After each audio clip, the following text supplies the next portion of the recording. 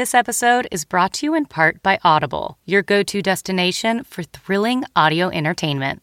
Whether you're looking for a hair-raising experience to enjoy while you're on the move or eager to dive into sinister and shocking tales, Audible has an exclusive collection of thrillers from best-selling authors that will keep you on the edge of your seat, like The Guest List by Lucy Foley.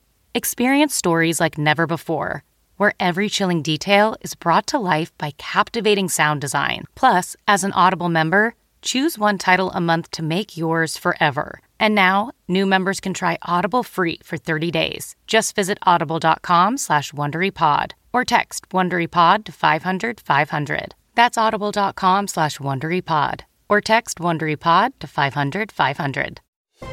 I'm Margaret Brennan in Washington, and today on Face the Nation, a Sunday show exclusive. The president of Ukraine, Volodymyr Zelensky, joins us at a critical time in the 6-week conflict. This morning, Russian forces are pushed back from their assault on the capital city of Kyiv. But will that retreat mean an escalation in other areas of Ukraine, where the death and destruction caused by the Russians continues to overwhelm Ukrainians struggling to escape? We'll get insight from two key national security analysts, former Trump national security advisor, retired Lieutenant General H.R. McMaster, and Russia specialist Fiona Hill, about the options facing Vladimir Putin and what, if anything, could end this conflict. Then, the House committee investigating the January 6th assault on the Capitol continues to uncover new information from the days leading up to the attack. We'll talk with a key Democrat on that committee, Maryland Congressman Jamie Raskin.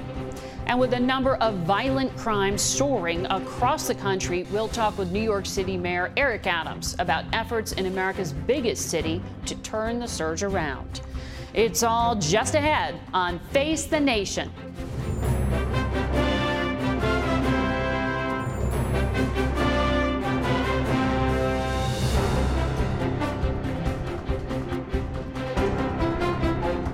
As we come on the air, the Russian war strategy appears to have undergone a major shift.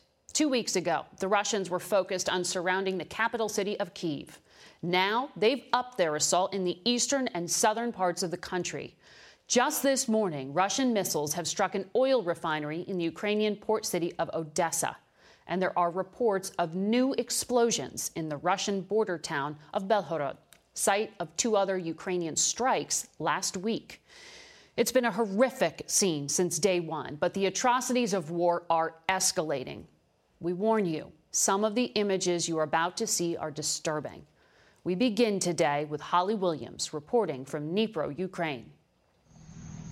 Russian forces have pulled back from around Ukraine's capital, Kyiv, and Ukraine says it's retaken more than 30 towns and villages. But what the Russian troops have left behind is sheer horror.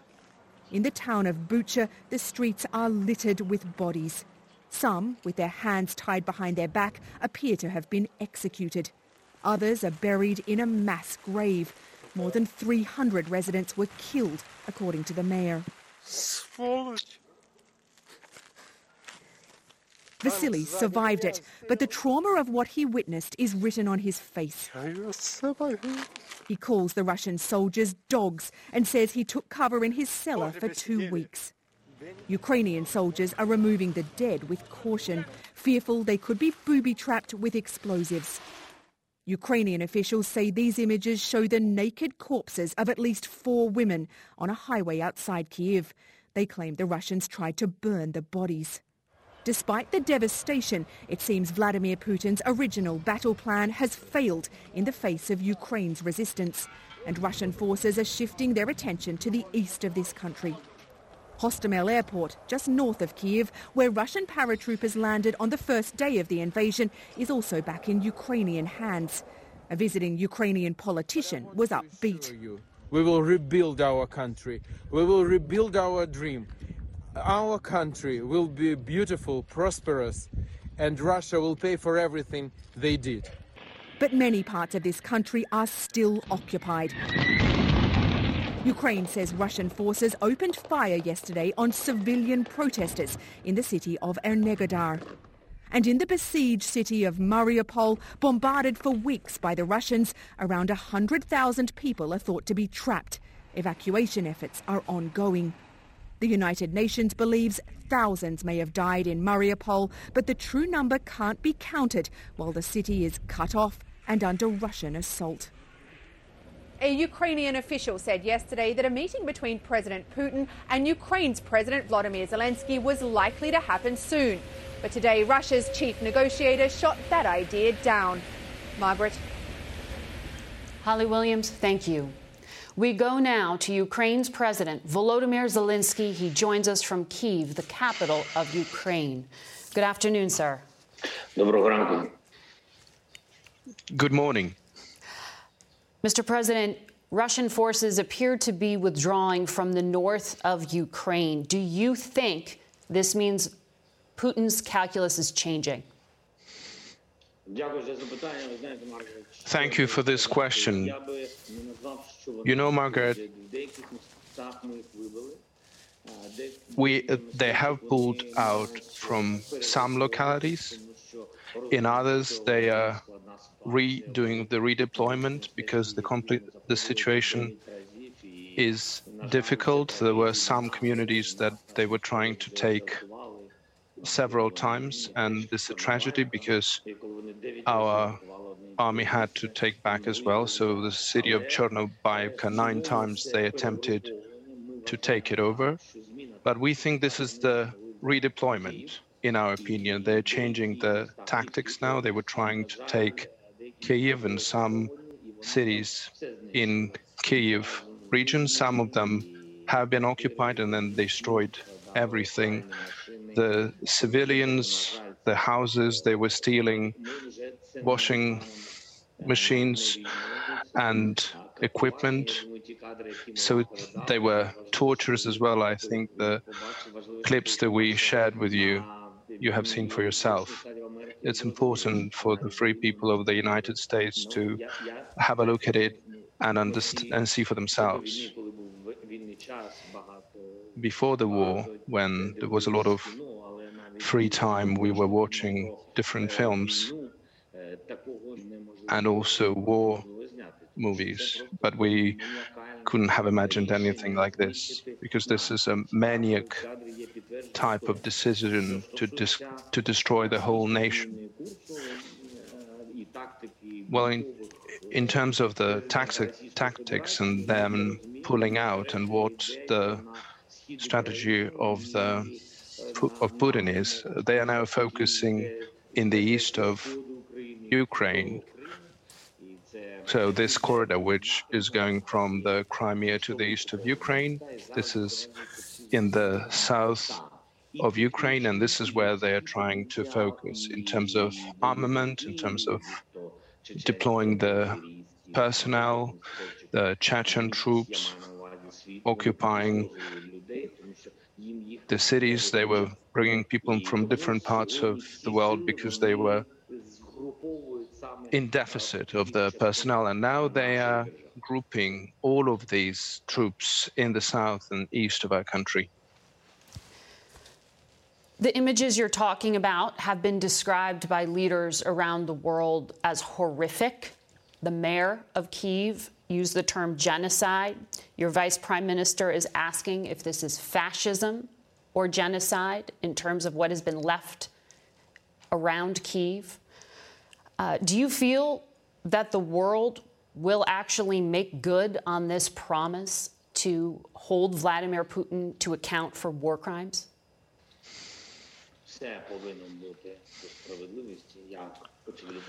Everything has to be fair and according to justice, as the civilized world will decide. We believe in justice, in the justice of the Western world, and therefore the question is not only about the leader of Russian Federation. We wouldn't think that it would be fair to take only him. I think all the military commanders, everyone who gave instructions and orders, should be punished adequately. The adequate punishment to these people is difficult to be achieved. It has to be done according to the law, and what they have done, and I want to apologize to you and to those people who are watching us now, but for some things that they have done, when we find people with hands tied behind their back and decapitated, such things I don't understand, I don't comprehend. The kids who were killed and tortured, so it wasn't enough just to kill for those criminals. Maybe they wanted to take gold or washing machines, and they were killing them, but they were also torturing them as they did this. And your question is absolutely fair, but I don't have the answer. I don't know what law or what imprisonment term would be adequate for this. As the father of two children and as a president, I think that these people, if they are put behind the bars, this is one too little for what they have done.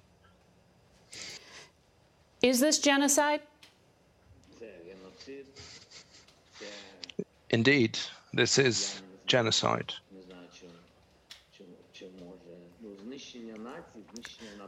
The elimination of the whole nation and the people.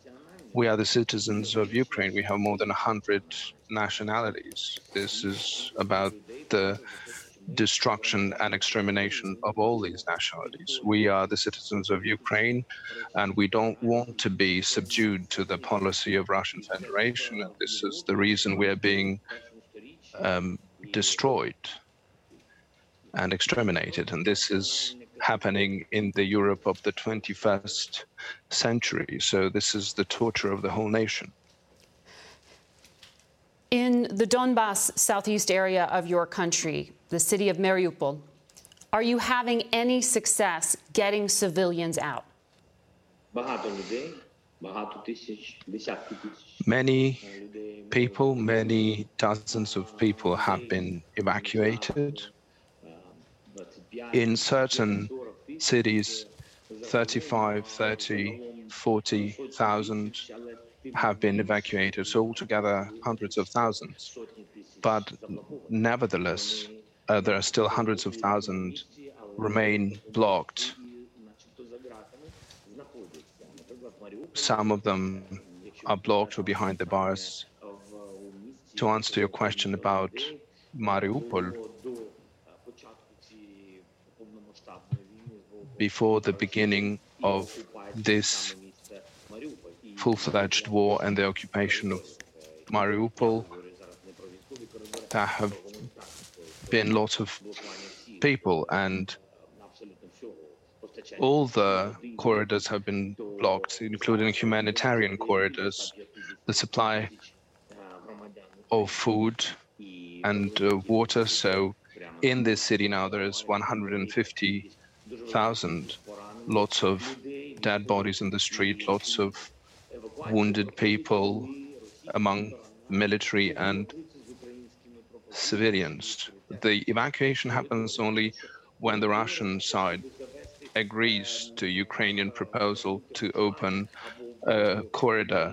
So the corridor for the food or water simply do not exist in those cities that are occupied by Russia. Mr. President, your team shared with us a video, images that your government has gathered of what has been left behind outside of Kyiv that I do want to share with our viewers. And I want to ask you about it. Looking and listening to what Vladimir Putin has said, he's called Ukraine not a real country. He said it's controlled by little Nazis. He's called you a drug-addled thug. Is he someone you can negotiate with?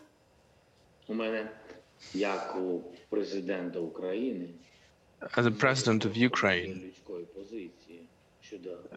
there cannot be just my personal view about President Putin and a dialogue with the Russian Federation. I have to stand for the interests of my country, so it's difficult to say how, after all what has been done, we can have any kind of negotiations with Russia. That's on the personal level. But as a president, I have to do it. Any war has to end, just end. I'm not talking about ending this with peace, because peace in this situation when there are thousands of people killed is something that I'm not fine with. But there is no any other way. That's I'm saying as a president. There's no any other way but the dialogue. If we don't want hundreds of thousands, millions to die. But it's important to have the agreement between the two sides and understanding, or at least the desire to understand that we need to have a dialogue, because we're going to stand until the end, and they have to understand this. So I keep talking about this dialogue, something that I have been repeating throughout my term as a president. In terms of security guarantees, the United States has given security assurances to Ukraine in the past, and that did not stop this invasion. When you recently spoke with President Biden, did he make you any kind of concrete promise that the U.S. and NATO wouldn't let this happen to Ukraine again? So we don't believe in papers any longer. So we are very grateful for the support of the United States, indeed, and it's a very powerful support. But in terms of security guarantees, we have not received them yet from anyone, and we have to get them.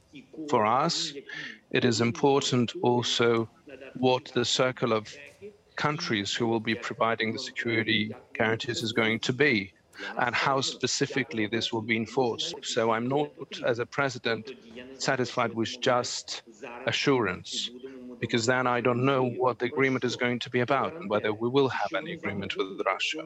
What are we going to agree about? Who are going to be the guarantors? Because if tomorrow the war starts again and only sanctions will be introduced, well, that's about nothing, because sanctions are important. If they cannot stop the aggression, then we don't need such guarantees. Russia seems very interested in this resource-rich part of eastern Ukraine. I wonder, will you settle for anything less than a full withdrawal of Russian troops from every inch of Ukrainian soil? This is the bare minimum that we have to start the deoccupation with. It should be 100% withdrawal of troops to their borders that existed prior to the 24th of February, at least. This would make us to start discussing other questions about the deoccupation, about how do we live on after this, how we have our dialogue with them. So I can't even have a meeting when the shelling is going on. So first the ceasefire, then we can have a meeting with the Russian president if they have an approach that he's making these authoritarian decisions. Why do we need this bloodshed drama performance for? Let's simply sit down together, the two of us. You can watch the full interview on our website, facethenation.com. We'll be back in 1 minute. Stay with us. Across America, BP supports more than 275,000 jobs to keep energy flowing.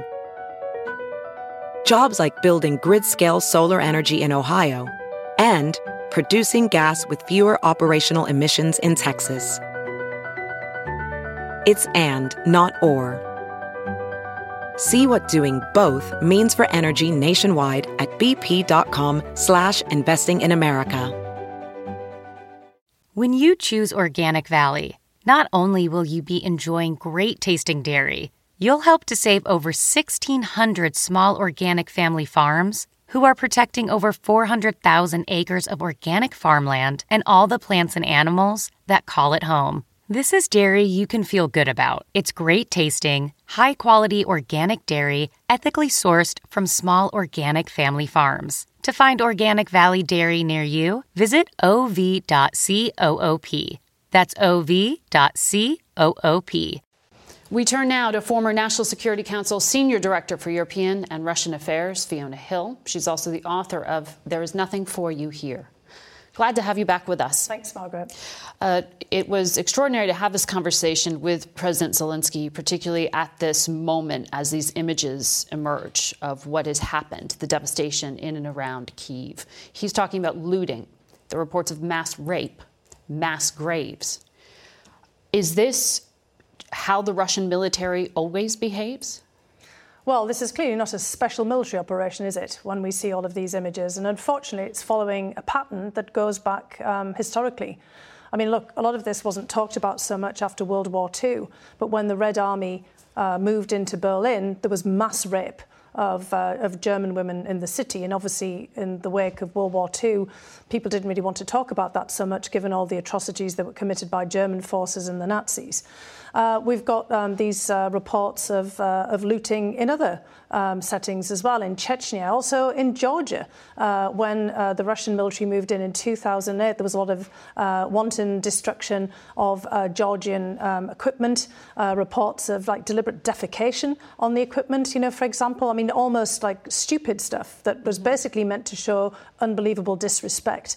But look, we see in many wartime scenarios all the way through history these kinds of reports. But if there was genuinely a special military operation to liberate a fraternal country from, what Putin was describing as Nazis, you would not expect this kind of conduct. So either this is a complete breakdown of command and control, or it's actually being sanctioned in some way to teach the Ukrainians a lesson.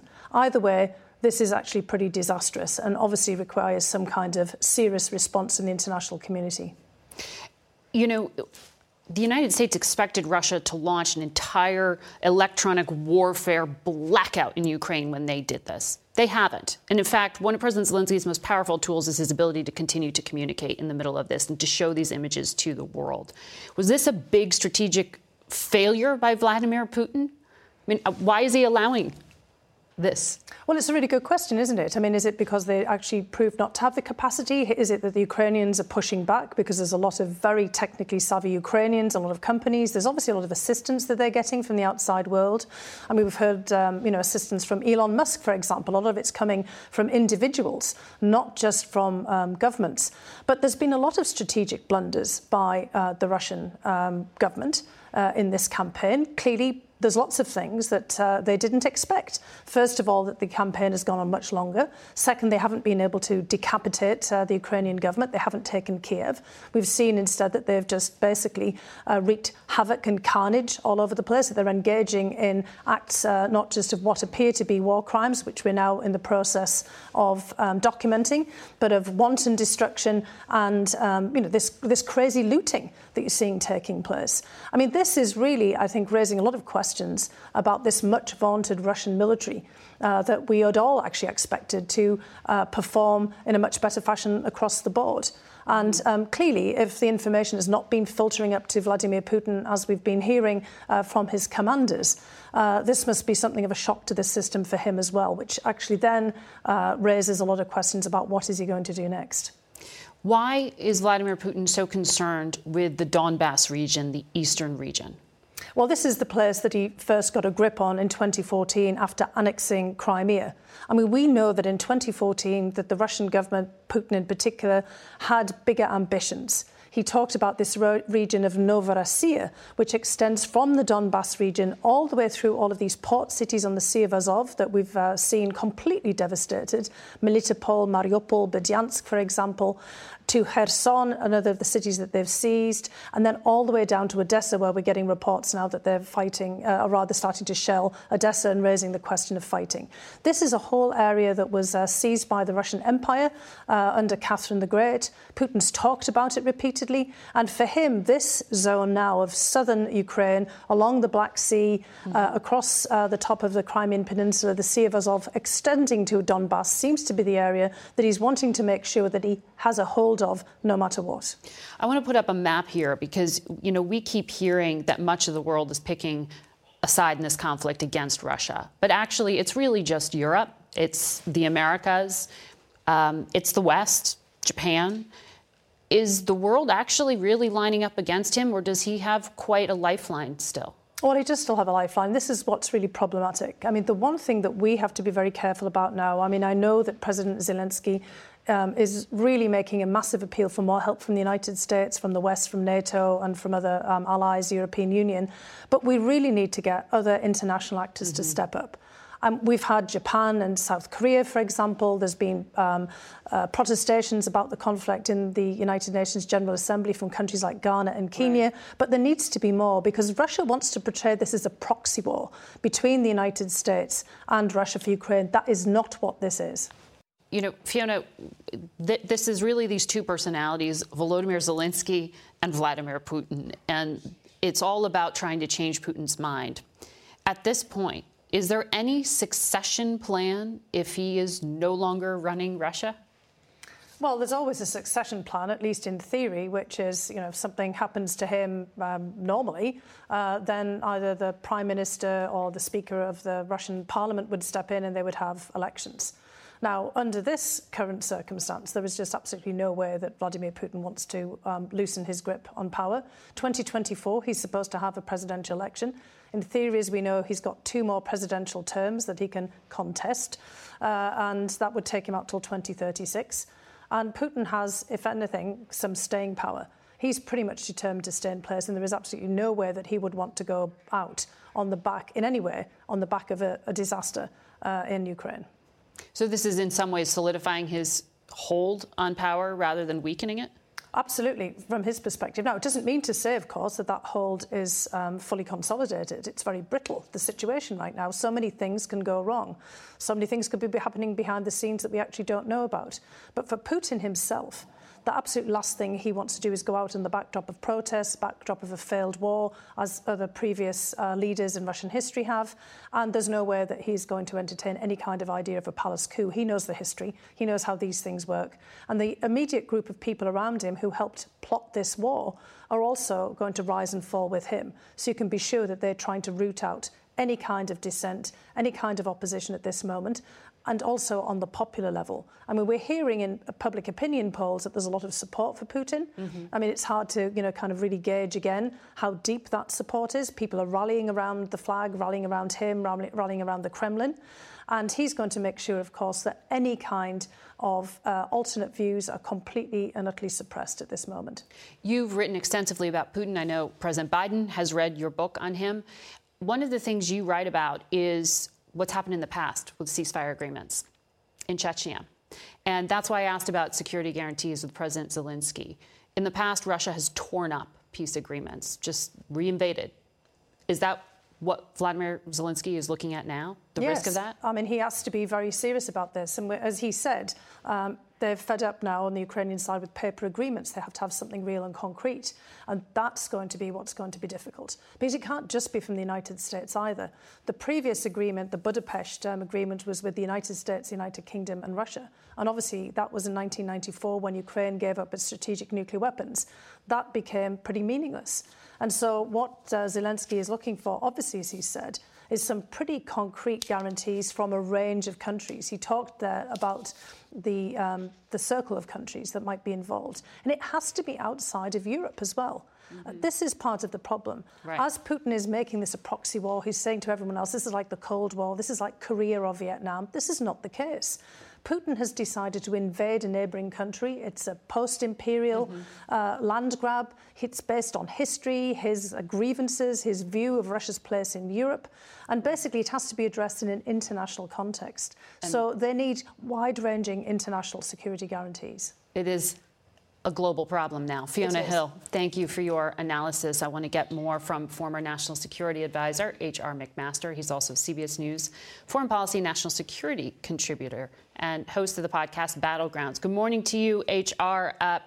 Tactically and strategically speaking, why would Russian forces move to the east?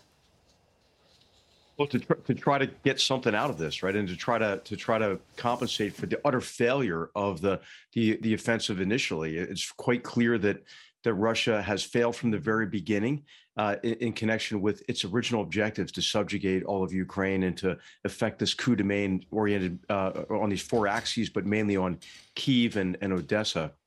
And what you see is a concentration now in the Donbass region and in the south. It's interesting, Margaret, we haven't heard too much talk about this, but this is about 10% of the Ukrainian landmass, but about the landmass that holds about 90% of Ukraine's energy resources. Mm-hmm. And I think what you see Russia as having a strategic design in mind as Fiona mentioned, this is about Novorossiya and so forth, but it's also making the Sea of Azov clearly a Russian lake, and the Black Sea as well. Well, I thought it was interesting. President Zelensky said, when I asked him, does this mean, 100% withdrawal from all of Ukrainian territory? And he said Russia needs to withdraw to the borders pre-February 24th. So that would mean potentially those eastern Donetsk and Luhansk areas and Crimea. Is that significant to you, the way he phrased that? It is significant. It means that he's willing to compromise to a certain extent, but I think that's got to be up to him and the Ukrainian people. You've seen the horrors, the devastation. I've heard your conversation, which is just terrible with Zelensky and the horrors that they're confronting now in the wake of the Russian withdrawal. I think that it's going to be up to the Ukrainian people, obviously, if they're willing to compromise at all after that. And it's hard to imagine that they will want to give up any of their territory. Yeah. Well, and of course, Margaret, hey, I think the other point about this is, of course, Zelensky knows that wouldn't be the end, right? If Vladimir Putin says, I'll return back to the pre-February borders, of course, what he'll do is try to keep Ukraine under his thumb and under continuous duress, just as he has since at least 2003, and especially after 2014. Yeah, and it's exactly what you just put your finger on there that has the surrounding European countries so concerned that he could continue to destabilize the area. But I want to ask you about that. Why would Putin risk bringing a NATO country into a war that is being described as one where his military is failing? Is the U.S. and Europe making him 10 feet tall when he's not? Yes, I think so. I think Putin is really on the ropes here, and of course, what does he have left, Mario? He only has left are threats, cyber threats. Well, that's not working out for some reason. I think we'll learn more about that later. But then all thing he can do is rattle his nuclear saber, which is what he's done. And of course, that's a cause for concern. But I think we have to not forget the don't part of don't take counsel of our fears. And I think at this stage, what we're seeing when we confront the horrors and the mass murder that has occurred and the horrible abuses, I think we feel now compelled to do more. Well, I think what we shouldn't do is wait any longer to do what it takes to give Ukraine all the tools necessary to fully beat back this offensive and to make it clear to the Russians that they're going to be unable to renew an offensive in the future. Just to be really clear with our viewers, since you served in the military for so long, what we are describing and what is being documented as having happened outside Kyiv is very far beyond the acceptable code of conduct for U.S. military forces. Can you just put that in context for anyone who would say war is always bloody? How do you see what happened? Well, this is an unprofessional force. This is a force that is not adhering to the basic military ethic or the law of war or just war theory. Jus in bello theory requires you to apply force with discipline and discrimination, and to protect non-combatants. Of course, Russia actually, its tactic was to commit mass murder against non-combatants because it didn't have the military competence to accomplish its objectives through fire and maneuver and the defeat of the opposing military force and then the control of that territory. So this is against the law of war. It's against It's against the military ethic, and it's against what we have in our armed forces, the professional warrior ethos, which is based on principles such as honor and self-sacrifice. And that also includes taking on more risk ourselves to protect innocence, even in an activity that involves killing and the prospect of death.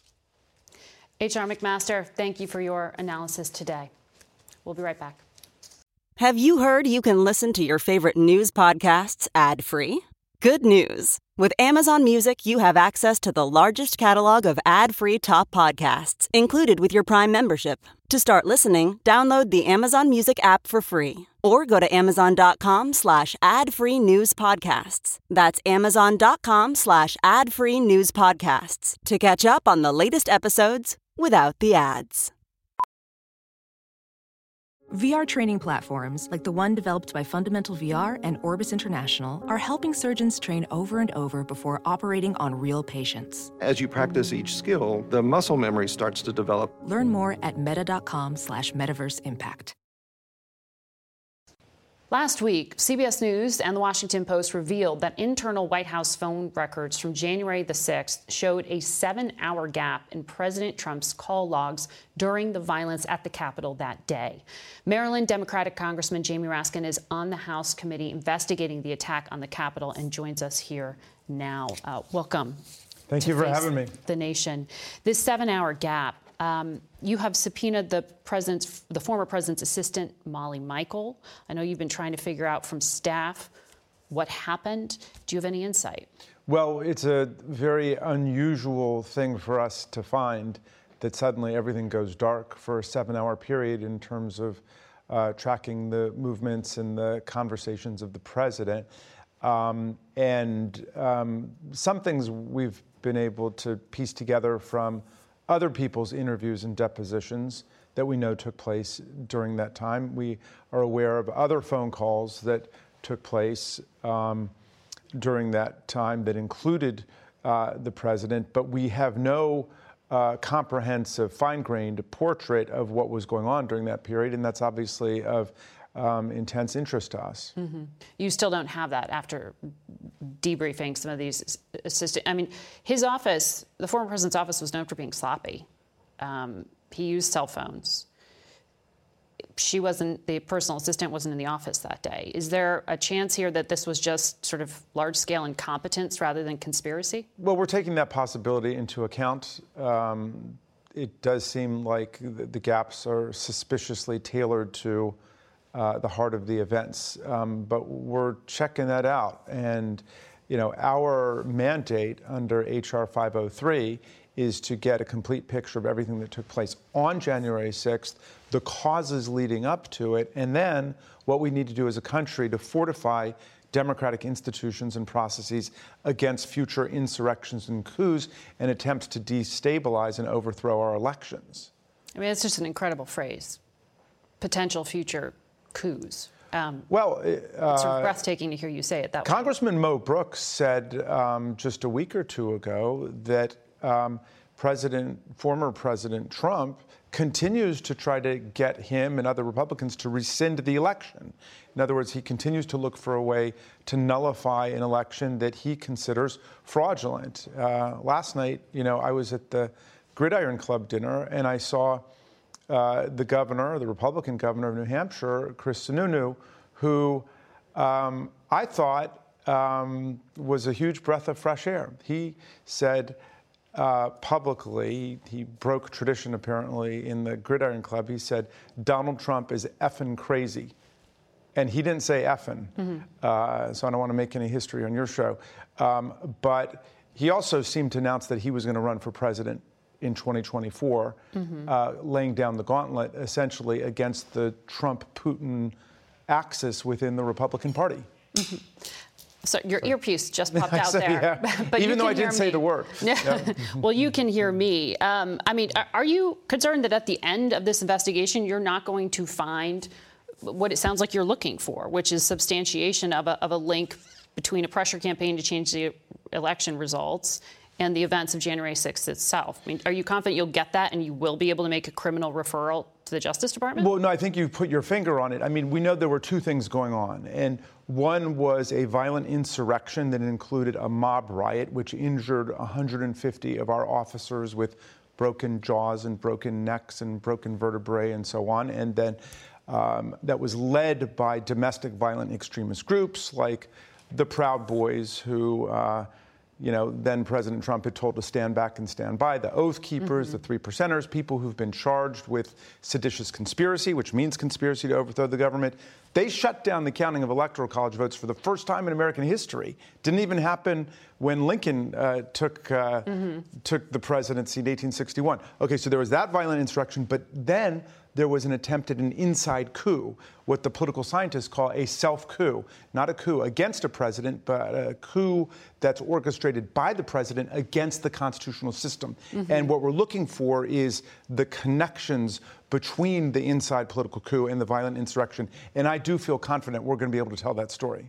But tell that story is different in the political context from making a criminal recommendation or a legal proceeding at the Justice Department. Are you confident that will happen? Well, we will lay out the evidence that we see. Now, understand, the role of the January 6th Select Committee is to deliver a report to the American people and to the Congress. And so individual criminal accountability is something that comes within the domain of the Department of Justice. That's why I wanted to make that clear. Yeah, and one of the traditions we want to rebuild that was torn down during the last administration was of not having members of Congress and the president trying to dictate policy to the Department of Justice. And that's what the last president did, and I'm glad this president's not doing it, and we don't want to be part of that. How long is too long? Because we keep hearing that the public hearings are getting pushed off. Is it May? Is it June? When do you cut this off? I think that the hearing should be in early May. That's what I'm hoping for. Obviously, we're up against a lot of obstruction. Now, this week, we voted to bring contempt citations against Dan Scavino and Peter Navarro, the social media guy for him. And Peter Navarro was the trade advisor who, for some reason, was off involving himself in insurrectionary coup plotting activities. And those guys are claiming executive privilege, which is absurd. And that vote is going to be happening this week. We hope so, yes. We will be back with more Face the Nation in a moment. Professional welder Shayna Ford used VR training developed by ForgeFX to hone her skills as a welder. The more time that you spend practicing it, that's what separates a good welder from a great welder. VR training can help students like Shayna repeatedly practice specific skills. Virtual reality definitely helps because the more muscle memory that you have, the smoother your weld is. Explore more stories like Shayna's at meta.com/metaverseimpact.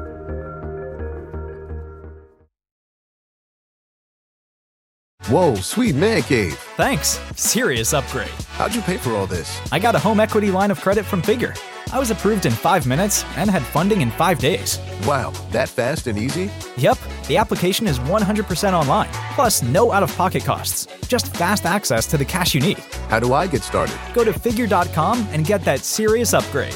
Figure Lending LLC, DBA Figure, Equal Opportunity Lender, NMLS 1717824. Terms and conditions apply. Visit Figure.com for more information. For licensing information, go to www.nmlsconsumeraccess.org. We turn now to the stunning increase in violent crime, and fighting that increase is one of the top priorities for New York City's new mayor, Eric Adams. Good morning to you, Mr. Mayor. Good to have you in studio. Thank you. Good to be here.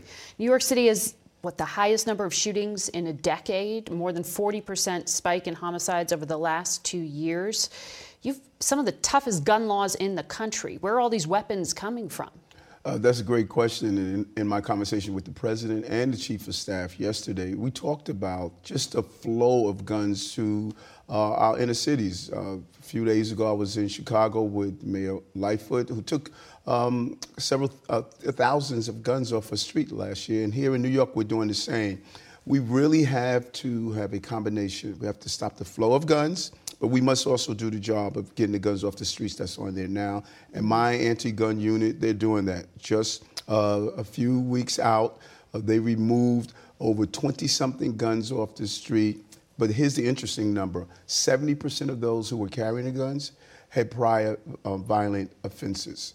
So we need to combine with that small number of people who are carrying guns with the large number of guns on our street and get both off our street. But you know that acknowledging that and having some of the toughest gun laws in the country will have critics say, well, look, it makes no difference if you have tight gun laws. Well, I tell those critics, go visit that 13-year-old boy that was shot yesterday while sitting in the back of the car. We need to stop criticizing good, proper law enforcement with the proper proactive things to keep guns out of the hands of young people. And that's the combination that we're going to do. So why aren't the laws working? For a number of reasons. We have a small number of gun dealers that are just skating the law. We're dealing with a problem with ghost guns. It's imperative that we come up with clear messages around ghost guns and the kits that assembles them. And I believe Washington is going to do that. Then we need to put money into the ATF so they can do the proper information sharing so we can identify the flow of guns in the inner cities. And that is what we're doing in New York with our combined efforts of all law enforcement agencies. It sounds like you're expecting more executive actions or orders from the president to do this because none of it's going to get through Congress. Well, it's a combination. I think executive orders are crucial, but while we're waiting for the president and the White House to continue to do the good things they're doing, I have to do the things we must do on the ground in New York City, and that's what we're doing. My officers are stepping up with quality of life issues, and we're zeroing in on dangerous gangs and zeroing in on those who are trigger pullers and carrying guns. I want to ask you about that. You called it quality of life. It's quality of life enforcement. You yourself have been quite critical of past mayors when they have used tactics known as like broken windows, right? Going after these sort of smaller scale crimes. Quality of life includes offenses that are precursors to violence, marijuana sales, public urination, things like that. Aren't these the same zero tolerance policies that in the past have been exploited and caused civil rights violations? Oh, and I'm glad that you pointed out the history, because this is my history of fighting against heavy-handed and abusive policing. You can have the justice that we deserve with the safety we need. Here's what we talk about when we say quality of life. Not allowing someone to go into a store, steal what they want, and then walk out. Jumping the turnstiles, not paying your fare in the subway system. Many of the criminal element, they are actually going into the subway system without paying their fare and committing crimes. We learned that during the mid-90s and early 90s. But also looking at just open drug use, injecting yourself with heroin in our parks in front of our children, loud noise, just being disorderly. Some of the things we're doing around encampment. You don't have to use police to remove the encampments in our city like we're doing. We're doing a combination of social services, giving people the dignity they deserve. That is what we talk about, cleaning our streets and making sure that we don't have a state of disorder. But all of what you're laying out, no one's for those things, but they're concerned that this is just dressing back up the broken windows theory, that you're doing the same things but relabeling it.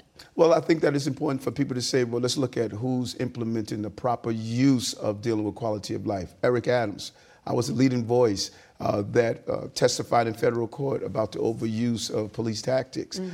Now I'm in charge of that police department, and I know how we can run a police department with a great police commissioner, Commissioner Sewell, where we're going to make sure we don't have disorder in our city, where we're going to lawfully show people that this is a city where the quality of life is important. But you have said things like you won't tolerate bystanders being on top of police officers to film their activities. Isn't the public reporting, eyewitness accounts like this, exactly what has stopped or at least laid bare violations such as the killing of George Floyd? Isn't that kind of public reporting important? Right. And let me tell you what I've done throughout my years. I've done something called What to Do with Stop by the Police, how to film police, how to do it properly. Nothing is more dangerous than if a police officer is fighting with someone that has a gun and you have a person standing over him taping that interaction. That is extremely dangerous. That officer is not aware of who's behind him. Many days that I've fought with individuals who were carrying weapons or knives, and I've had people stand over me with a camera. That is extremely dangerous because you don't know what you have. So what we're saying to New Yorkers, film. Eric Gardner case, the young man filmed a safe distance away. He did not interrupt or interfere. That is how you film. You don't do it that endangers yourself or that police officer who's taking action. Mr. Mayor, thank you for your time today. Thank you. Good seeing you. We'll be right back. Today we say a fond farewell to Greg Scooter Schaefer, who is retiring from CBS News after almost 40 years. Scooter spent just about all of those Sundays in the audio booth here in the Washington Bureau, making sure you could hear us and our guests loud and clear. When Scooter arrived at CBS, George Herman was the host of Face the Nation, and he's worked with every moderator since, including myself, Bob Schieffer, Leslie Stahl, and John Dickerson. Thank you, Scooter, for decades and well over 1,500 Sundays of your dedication. We wish you all the best in your retirement, and we will always be your family. That's it for us today. Thank you for watching. Until next week, for Face the Nation, I'm Margaret Brennan. Today's guests were Ukraine's President Volodymyr Zelensky, former National Security Council Senior Director for European and Russian Affairs, Fiona Hill, former National Security Advisor to President Trump and retired Lieutenant General H.R. McMaster, Maryland Democratic Congressman Jamie Raskin, and New York City Democratic Mayor Eric Adams. The executive producer of Face the Nation is Mary Hager. This broadcast was directed by Shelley Schwartz. Face the Nation originates from CBS News in Washington. For more Face the Nation, we're online at facethenation.com, and you can follow Face the Nation and CBS Radio News on Twitter, Instagram, and Facebook. Face the Nation's also on our digital network, CBSN, at 12 p.m. and 4 p.m. Eastern Time every Sunday.